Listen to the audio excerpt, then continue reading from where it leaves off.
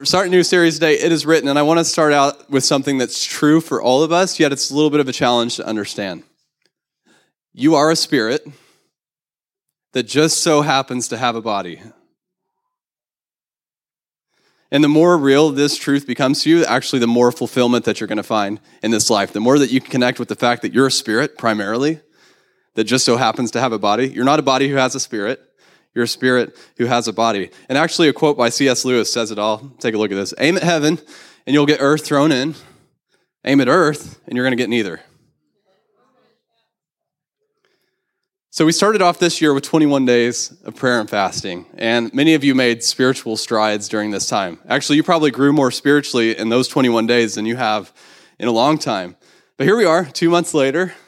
And I imagine that it's maybe become a struggle once again to make prayer a priority in your life. And I'm not here to put you down because, hey, I'm right there in the boat with you. It's a little bit of a challenge to get up in the mornings, especially after the time change. I'm just here to remind you and to remind myself to put God first. Because if God's not first in our lives, then he's really not in our lives.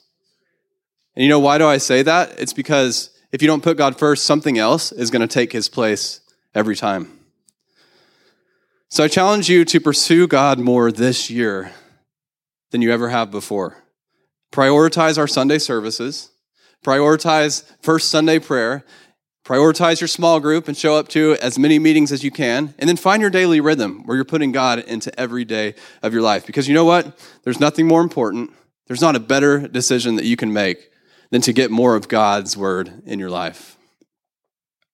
Take a look at John 1:1. It says, in the beginning, the Word already existed. The Word was with God, and the Word was God. In other words, the Bible is God. And if you want to know God, then get to know the Bible. The problem is we tend to have a hard time understanding it. Anybody there besides me? Or maybe you're just like a little overwhelmed by the length of it, because it is a pretty big book after all. But thank God Jesus solved this for us, because in John 1:14 it says, so the Word became human and made his home among us. So Jesus came to earth, the Word himself, so that we could understand God, so that we could understand his love, so that we could understand his faithfulness. And now we live in Jesus, and Jesus lives in us. So when we hear or read the Word, we can expect to understand it. So everyone say this after me. Say, I expect to understand the Word that is spoken today. And I expect it to change my life. Take a look at John 6:63. It says, the very words I have spoken to you are spirit and life. You see, the words in the Bible are not just words. They're alive, and they go much deeper than just your natural mind. They speak to our spirit. And then Hebrews 4:12 says, for the word of God is alive and powerful. So the Bible is not just a historical record. It's not just a normal book. It's alive and it's powerful. It's the very word of God speaking to us today, right here in this moment. And it goes on to say, it's sharper than the sharpest two-edged sword, cutting between soul and spirit, between joint and marrow. It exposes our innermost thoughts and desires. In other words, the Bible's not an innocent bystander. It's going to get all up in you. It's going to mess with your attitudes. It's going to mess with your emotions. It's going to get all up in your issues, because once it gets in there, because you took the time to let it work into your life, the power of the word will change your life. It'll do an epic work of healing on the inside of you. But here's the problem. For most Christians, and this is sad to say, the Bible's not alive to them. Actually, it's quite dead, and it seems kind of like an out-of-touch book from the past. So my goal today and through the rest of this series is for the word to come alive in your life. So how do we do this? Well, the first thing you need to know is that faith activates the word. You see, faith is what causes the Bible to come alive.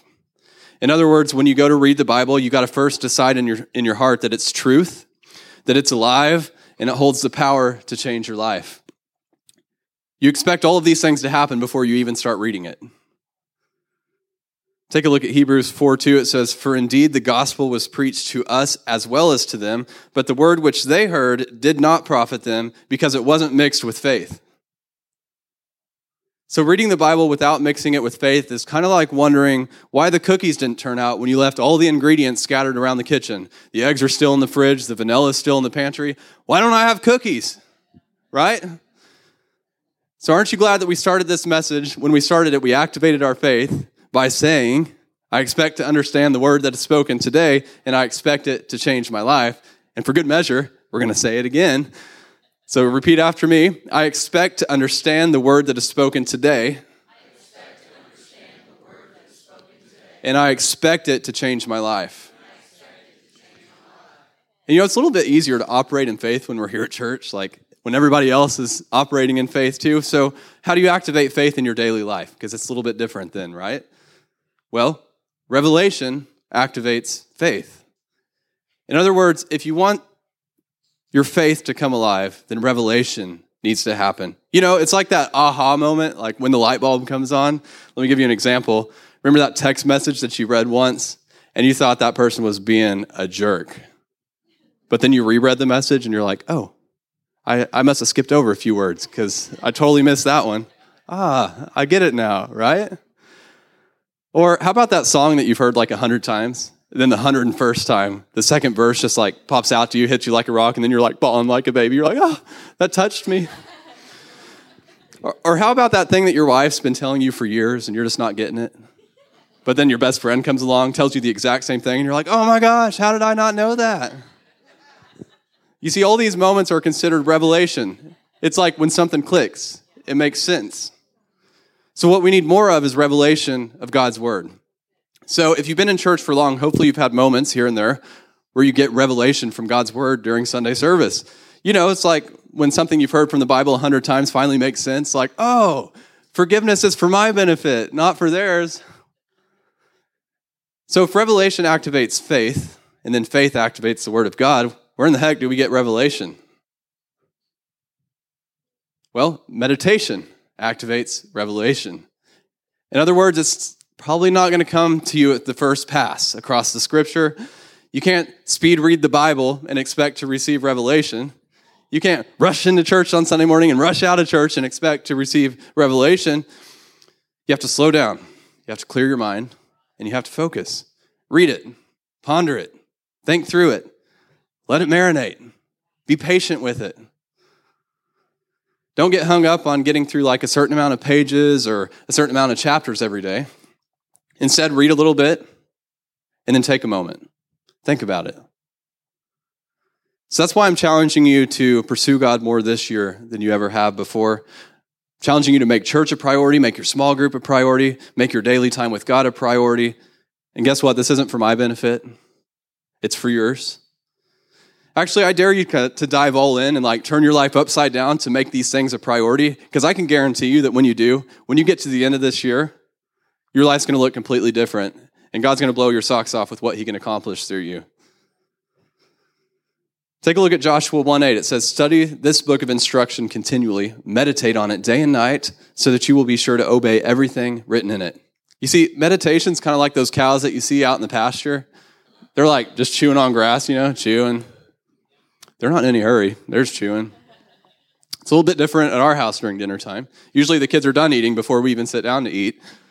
And if we actually get the opportunity to sit down and eat with them, Beth and I are eating our food as fast as we can to make sure that they don't ask for anything else on our plate when they're done, right? But back to the cows, chewing up their grass. They finally swallow it. And then they do the most disgusting thing. They spit it back up into their mouth and they chew on it some more because there's still nutrients to get out of that grass. And then they swallow it. And then they do it again. I don't know how many times they do it, but it doesn't matter. It's gross. But this is meditation. Be like the cows. Only don't meditate on grass. And you could take that another direction too, right? Meditate on the word of God. Take a scripture, chew on it, swallow it down. I got y'all way off track. So don't meditate on the grass, meditate on the word. You got to take a scripture, chew on it, swallow it down. Whoops, you didn't get everything you needed out of it. Throw it back up, chew on it again. Because here's what happens when you meditate on the word. This is a continuation. So let me read this again. Study this book of instruction continually. Meditate on it day and night so that you will be sure to obey everything written in it. Only then will you prosper and succeed in all that you do. So I think it's safe to say that building our lives on God's word is the best strategy if we want to live a prosperous life. So that's what we're talking about today in part 1 of this series, a life built on God's word. Matthew 7:24 in the Message translation says, "These words I speak to you are not incidental additions to your life. They're not just homeowner improvements to your standard of living. They're foundational words, words to build your life on. And if you work these words into your life, you're like a smart carpenter who built his house on solid rock. The rain poured down, the river flooded, a tornado hit, but nothing moved the house because it was fixed on the rock." So I got some bad news for you. When you build your life on God's word, the storms are still going to come. But when that tornado hits and tries to destroy your house, you're going to be standing tall because you built your life on a foundation. Everyone else around you is falling apart when the storms of life show up, but you're left standing strong because you built your life on the word. Your joy is intact, your peace is intact, and your needs are still met. But maybe you're sitting there thinking, but Kate, I haven't built my life on God's word. Well, here's the good news. It's never too late to start building your life on God's word. So let's get real practical and talk about how you can build your life on God's word. And here's your first step. I must accept its authority. You see, it all starts with your attitude towards the Bible. Is it just a book written by good people? Or is it God's word? The real deal, 100% truth. Or maybe your attitude is that it's not relevant. I don't understand it. And you know what? There's always going to be things that you don't understand. I don't understand digestion, but I still eat. I don't understand women, but yet I'm still really thankful to share my life with Beth. And I'll never understand women. So you know what? If you don't understand something in the Bible, welcome to the club. And if you find something in the Bible that's contrary to our culture, guess who's wrong? It's not the Bible that's irrelevant. It's that our culture has decided that its way is better than God's way. The attitude we should have towards the word is spelled out really well in this scripture. Take a look, 1 Thessalonians 2:13. "Therefore, we never stop thanking God that when you received his message from us, you didn't think of our words as mere human ideas. Nope, you accepted them. You accepted what we said as the very word of God," which of course it is. "And this word continues to work in you who believe." So if we want the word of God to work in our lives, we must see the Bible as the authority in our lives. It's the truth. When we read something that reveals that we've been doing something wrong, we change. When it tells us to forgive, even when we would rather hold a grudge, we forgive. When it tells us to pray, instead of giving in to anxiety, we pray. And we keep praying until the anxiety goes away. We must accept the Bible as the ultimate truth in our life because it is the word of God. Which brings us to step 2 for building your life on God's word. And it's I must assimilate its truths. Now that's a pretty big word, assimilate, but it basically just means that you have to work it in to every area of your life. It's not just a Sunday morning thing. It's not just your morning quiet time. The word has to find its way into every area of your life. It has to get up close and personal. So how do you do this? How do you get God's word into every area of your life? I'm going to give you 3 things. The first is you got to listen to God's word. And look at you. You're here doing that right now. Take a look at this. Romans 10:17. "So faith comes by hearing, and hearing, and hearing, and hearing, and hearing the word of God." This is why prioritizing church is important, because faith comes when you hear the word of God. And trust me, you're going to hear the word of God every time you come here to No Limits.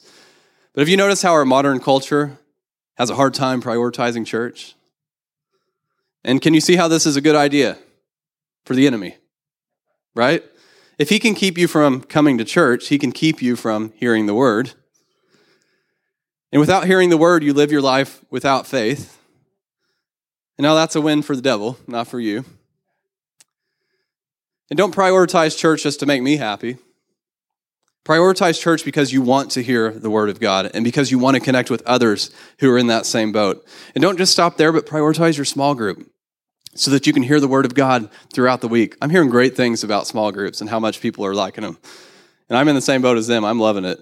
And listen like to a podcast from our church or from another church when you're on your way to work or when you're out mowing the grass. By the way, grass season's coming up, y'all. Lots of opportunities to listen to a podcast. You got to be intentional about making sure that you hear the word of God on a regular basis. And there's something else that you got to keep in mind as you listen. Luke 8:18 tells us to pay attention to how you hear. And this is Jesus talking. To those who listen to my teaching, more understanding will be given. But for those who are not listening, even what they think they understand will be taken away from them. In other words, don't be lazy in your listening. Don't be in such a hurry to get to the next thing after church that you can't pay attention while you're here at church, right? Show up to church expecting your faith to grow as you hear the word of God. Show up to small group expecting. Show up to church expecting. And when you turn on that podcast, when you're mowing the lawn, expect God to speak to you through that. And listen, I'm not saying you can't go on vacation. And I'm not even saying that all your faith is going to be stripped away whenever you miss church one Sunday. But what I am saying is that the word should just be a priority in your life. And you know if it is or not. So we're talking about how to bring God's word into every area of your life. And here's the second way. You got to read God's word. And you probably saw this one coming. But please know I'm not talking about an obligation to get through the Bible every year. Although if that's on your heart, go for it. Although when we read the word, it should be kind of like sitting down for a meal. We take a few moments aside from everything else and just kind of focus on what we're reading, meditate on it, let it come into our life. Now, most of us wouldn't do a complete fast from food. It's kind of intimidating, right? Heck, I might even disappear if I did that. Yet I don't know about you, but I've participated in some pretty lengthy fasts from the word because I got tied up in other things, and other things became a priority. And just like your body will wither away without food, your spirit gets quieter and quieter when it doesn't have the word of God. And we all know what happens when your mind and your body start leading instead of your spirit. You start acting a fool. Everybody's making you mad. You got a bad attitude. You eat when you're not hungry to satisfy your emotions. Like we've all been there. But take a look at this. Matthew 4:4, people do not live by bread alone, but by every word that comes from the mouth of God. So eating food is nourishment for your body. Reading the word is nourishment for your spirit. It's really the only way to ensure that our days are led by our spirit instead of our bad attitudes. Reading the word on a regular basis is what enables you to walk in peace and experience joy, even when the things around you are falling apart. So find yourself a plan, whether it be a one-year Bible. There's really no right or wrong way for you to read the word. You could read a psalm every day, read a proverb every day. You could have a goal of getting through the Gospels this year. Whatever it is, just find a plan, set aside time, and do it because it's important. And when you do, don't just read the Bible, let the Bible read you. You see, because the Bible's like a mirror. It shows you things about yourself that you didn't know. And this is really good stuff because I don't know about you, but I would rather get confronted about the things that I'm doing wrong and the things that I need to change during my private one-on-one time with the Bible rather than somebody else confronting me and telling me that I need to change.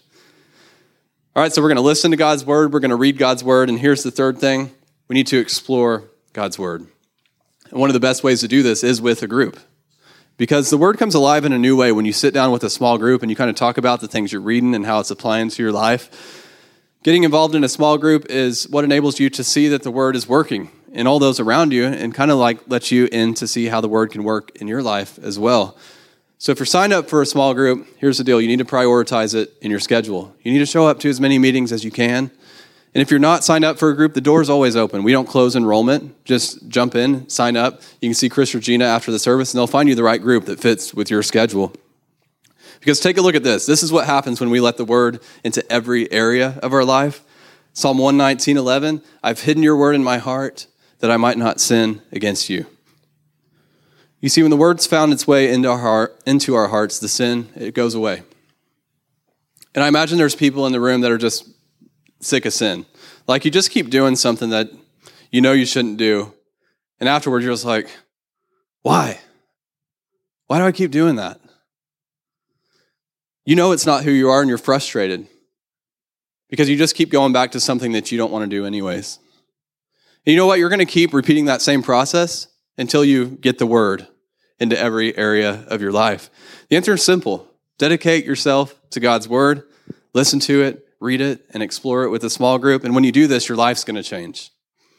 The sin will disappear, and your life will become more than you could have ever dreamed it could be. And I bet there's countless testimonies of people who have done this in their own life. And that was the one and only thing that got them out of this pattern of sin. So here's the final point I want to make today, and that's I must apply its principles. Don't just read it. Don't just listen to it, but apply it into your everyday life. Because take a look at this. Let me say, James said this, not me, okay? Because it's a little bit harsh. Don't just listen to God. Don't just listen to God's word. You must do what it says. Otherwise, you're only fooling yourself. And the best way to apply the word in your life is to find a scripture for every situation. So a few years ago, I was so stressed out that it started to show up in my health.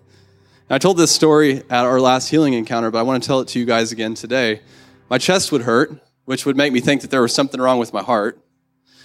I had higher than normal blood pressure, which always confounded the doctors because I looked like a healthy person. My hands were always shaky. I would have a hard time concentrating. And of course, I was tired all the time. I never felt fully rested. And all this was because I was worried about everything. I worried that Beth and I would run out of money. I worried that I would make a mistake at work and there would be no coming back from it. I was always caught up in the thought that I didn't have enough to offer. I didn't have what it took to do my job well. I didn't have what it took to be a good husband. And when the health problems showed up, I worried that I would die prematurely and leave Beth behind with a load of heartache for really no reason. Until one day I'd had enough. I was ready for change. And I knew the answer was in the Word of God. I was a Bible school graduate, for heaven's sake. But yet, I let years go by before picking up the most powerful weapon, the weapon that destroys every stronghold. But when I finally picked it up, here's the scripture that I found. Philippians 4, 6, and 7 says, "Don't worry about anything. Instead, pray about everything, tell God what you need, and thank Him for all He's done, and then you'll experience God's peace." And you know what? This sounded really good. It's what I wanted. It's what I needed. But my struggle didn't magically disappear on the first pass of this scripture. And at first, there were only moments of relief whenever I would sit down and actually meditate on the scripture. But I kept at it. I grabbed the scripture by the collar because I was determined to make it be real in my life. I was determined to not worry about a thing.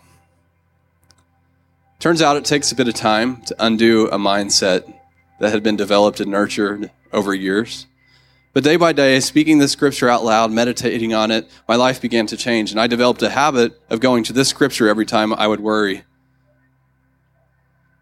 And I would just keep reading it, and I would repeat it out loud until the anxiety dissipated.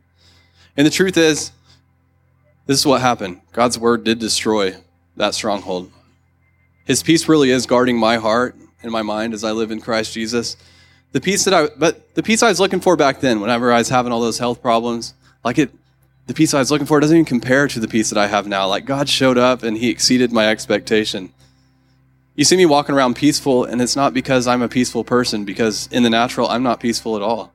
But it's whenever I let the Word of God come into my life and transform me that I became a peaceful person. And you can ask Beth, I really don't worry about anything.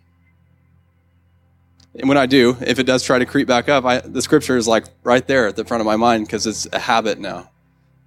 And living this way is so much better than living worried. Because I don't know if you've realized this, but being worried doesn't change the situation. It doesn't fix it. It doesn't make it better. But living in peace does. He wants to do the same for you that He did for me. You see, the Bible, it's alive and it's powerful. It's not a historical record. It's God speaking to us today, in this moment, right now. It holds the power to change our lives, and it holds the solution to every problem that you face. And when you prioritize the Bible and accept it as ultimate authority in your life, it doesn't really matter how bad the storm is. You're going to stand strong, and you will overcome, and you'll come out stronger on the other end. So let's pray. Lord, we thank you for your word. Oh my gosh, I'm so thankful for your word. Lord, we thank you that it's coming alive in our lives. We thank you that we're realizing its power, that we're realizing its truth. Lord, we accept its authority. We accept it as your word. We accept it as your word spoken to us right now in this moment. Lord, help us to find the solutions to our problems in your word. Help us to prioritize the word in our lives. Help us to never write it off as an out-of-touch historical book, but to always realize that it's alive right now and that it's powerful. Lord, we thank you that it's working in our lives. And let us never give up on your word. If we have to read a scripture 100 times for us to actually receive that revelation, for it to make sense and for it to ring true in our lives, Lord, give us that stamina to press through and to see the word become true in our lives. Lord, work the word into every area of our life. Lord, we invite you in. We invite you in as the word to change us, to make us new.